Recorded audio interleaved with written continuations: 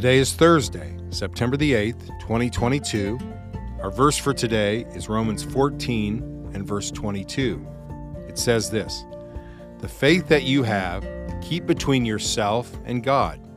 Blessed is the one who has no reason to pass judgment on himself for what he approves." In an earlier episode, I talked to you about the difference between preferences and convictions. Conviction is something I'm willing to die for.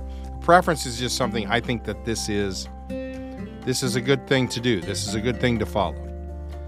And there is a difference between convictions and preference, or there should be a difference between convictions and preferences. Convictions are more foundational. So these are foundations of the faith. For example, that Jesus is the Son of God, that the Bible is the Word of God, that salvation is through faith in Christ alone. These are foundational things that I am instructed to tell people about, and it really doesn't matter if they're offended or not, or they don't believe that or not.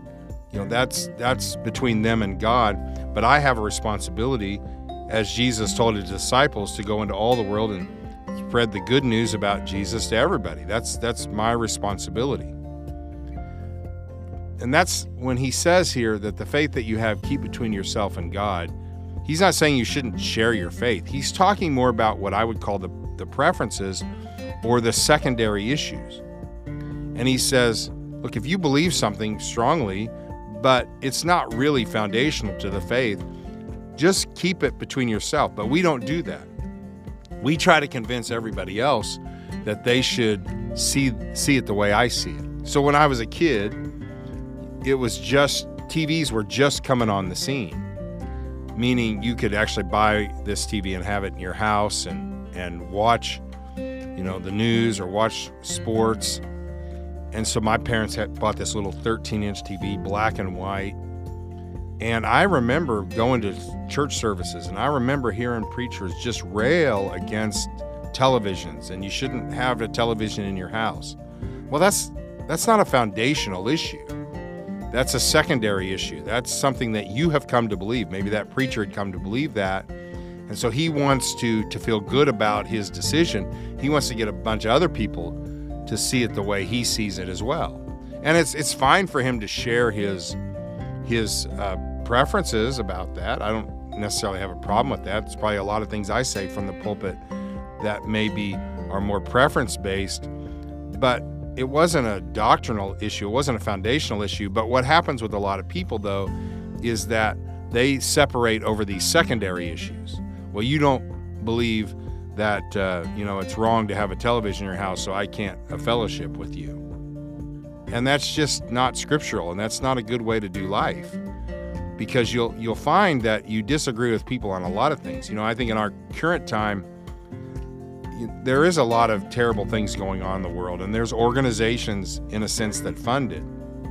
And so you'll hear some organization they gave to some place, and so then the Christians will rise up and they'll say, well, you should boycott this business because they support this.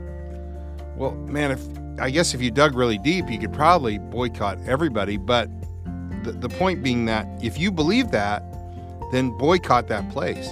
But don't try to make everybody else believe it because you believe it and ignore the more foundational areas of the faith. That's what he's really getting across here. So he's not saying keep your faith between you and yourself. Keep your faith about these particular secondary issues between you and yourself. You know that you have liberty, but you also care about your brother and you don't want to cause him to stumble. And you don't want to cause separation over things that really, at the end of the day, don't matter. The Christian life is really hard. So let's not make our friends our enemies. Let's show each other grace, and let's let God speak to us, and let's stand strong on our convictions. But let's not try to convert everybody to our preferences. Let's try to convert everybody to the good news, the gospel of Jesus Christ. So Jesus, would you help us to live this way? Would you help us to be people who stand strong on the fundamentals of the faith, but really show each other a lot of grace when it comes to other areas? Forgive us, Lord, for making the minor things major things. Help us to make the major things the major things. Help us to keep you great and exalt you to the people we know. It's in your name that we pray. Amen. Have a great Thursday, everybody. Talk to you tomorrow.